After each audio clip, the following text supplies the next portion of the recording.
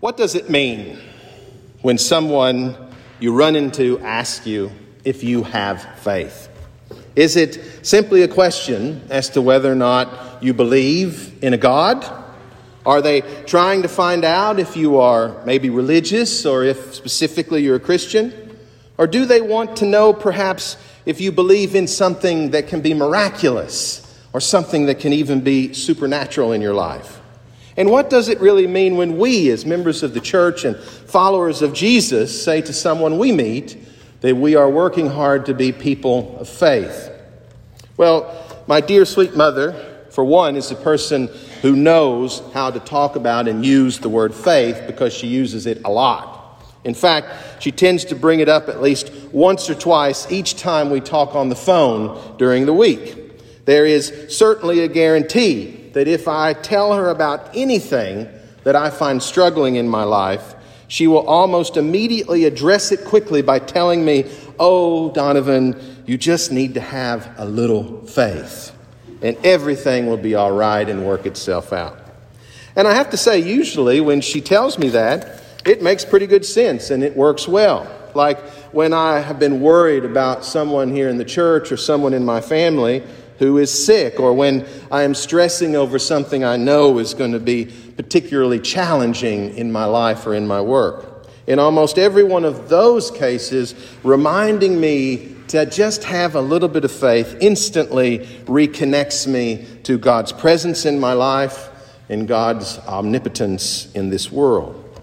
But that's not always where her wise admonishments on faith wind up all the time. There have been those other moments when we were just trying to find a parking space in a parking lot, or when we need to get a table at the last minute at a busy restaurant, or my favorite, when my stepfather each and every Christmas buys the entire family a set of scratch-off lottery tickets, and my daughters each want to be the ones to finally win $50,000 that year.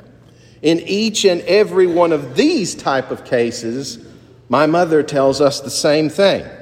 Just have to have a little faith in God and it'll all get sorted out. Of course, the problem with this is just having a little bit of faith when it comes to parking lots and lottery tickets seems to get us as Christians a little too close to those old rabbit foots that we used to buy for $0.25 at the shops that we could put on a keychain, or a lucky horseshoe that you might hang up over the entryway to your home. This morning, I'm not really trying to throw my sweet mother under the bus with her understanding of faith. I'm actually using her well-intentioned advice as an example of what I believe all of us struggle with when we throw out that important word of faith. Faith is, of course, a central part of our Bible and Scripture readings. It is a part of our prayer book. It is just about everything else in our religious beliefs and teachings in the church. And yet, understanding what having faith really can mean seems to only get more and more difficult as we move into the 21st century. In fact, the great Lutheran theologian and philosopher of the last century, Paul Tillich, once proclaimed that the word faith is the most misunderstood word today in the entire religious vocabulary.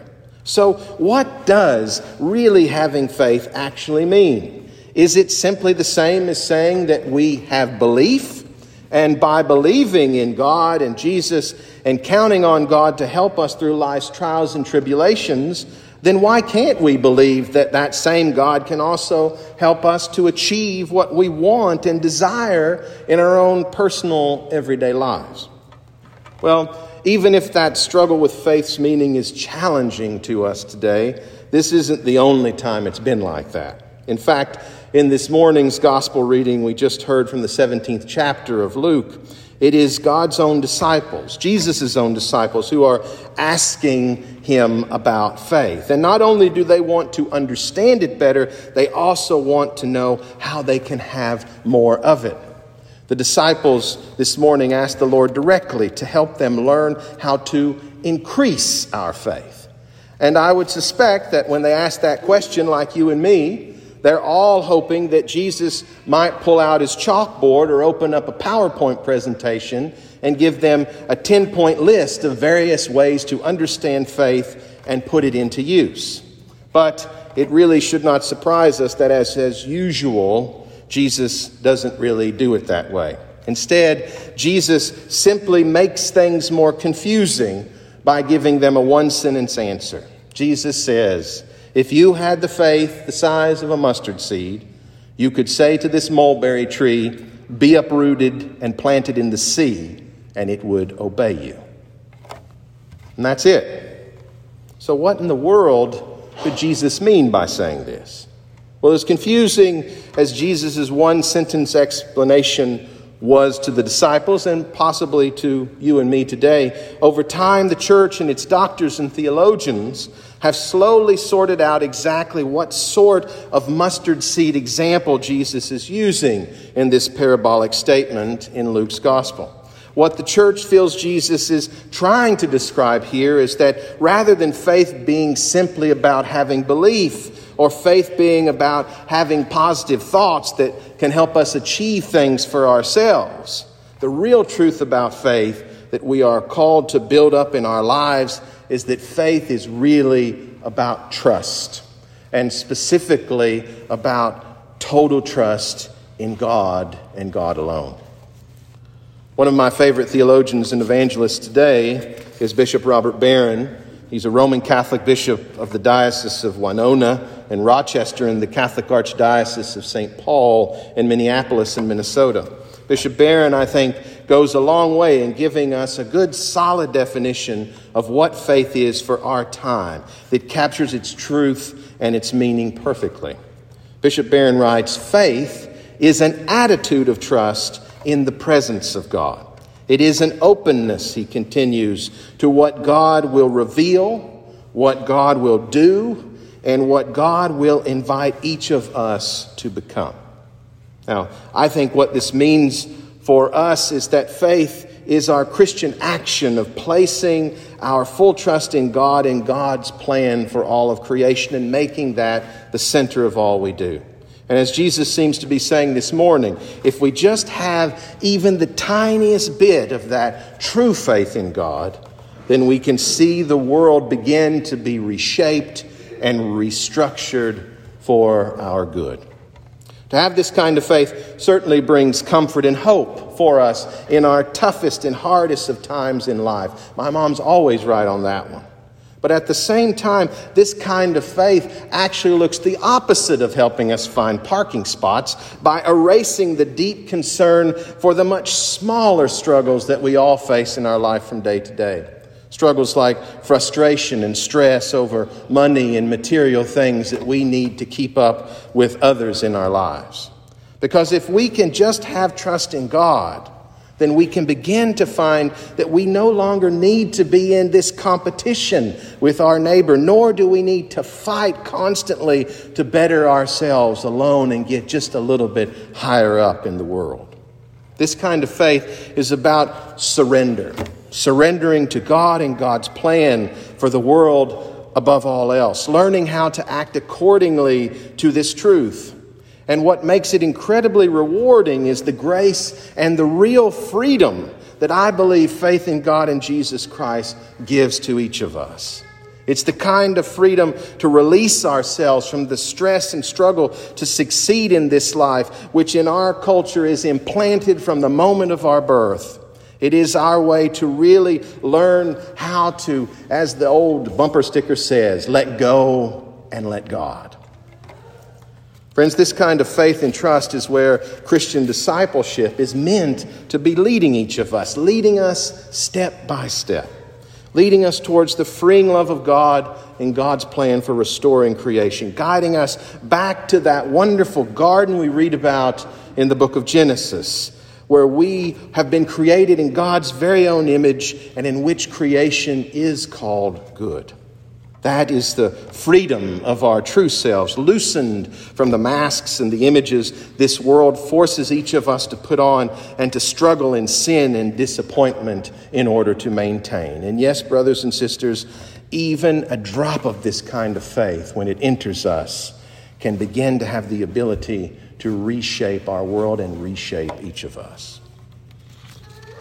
This evening, I'm reminded that we'll be gathering here in the back of the church again to honor and bless all the wonderful animals and pets that God has given us. And we do this always in honor of that one saint whose feast day falls on October the 4th every year, St. Francis of Assisi.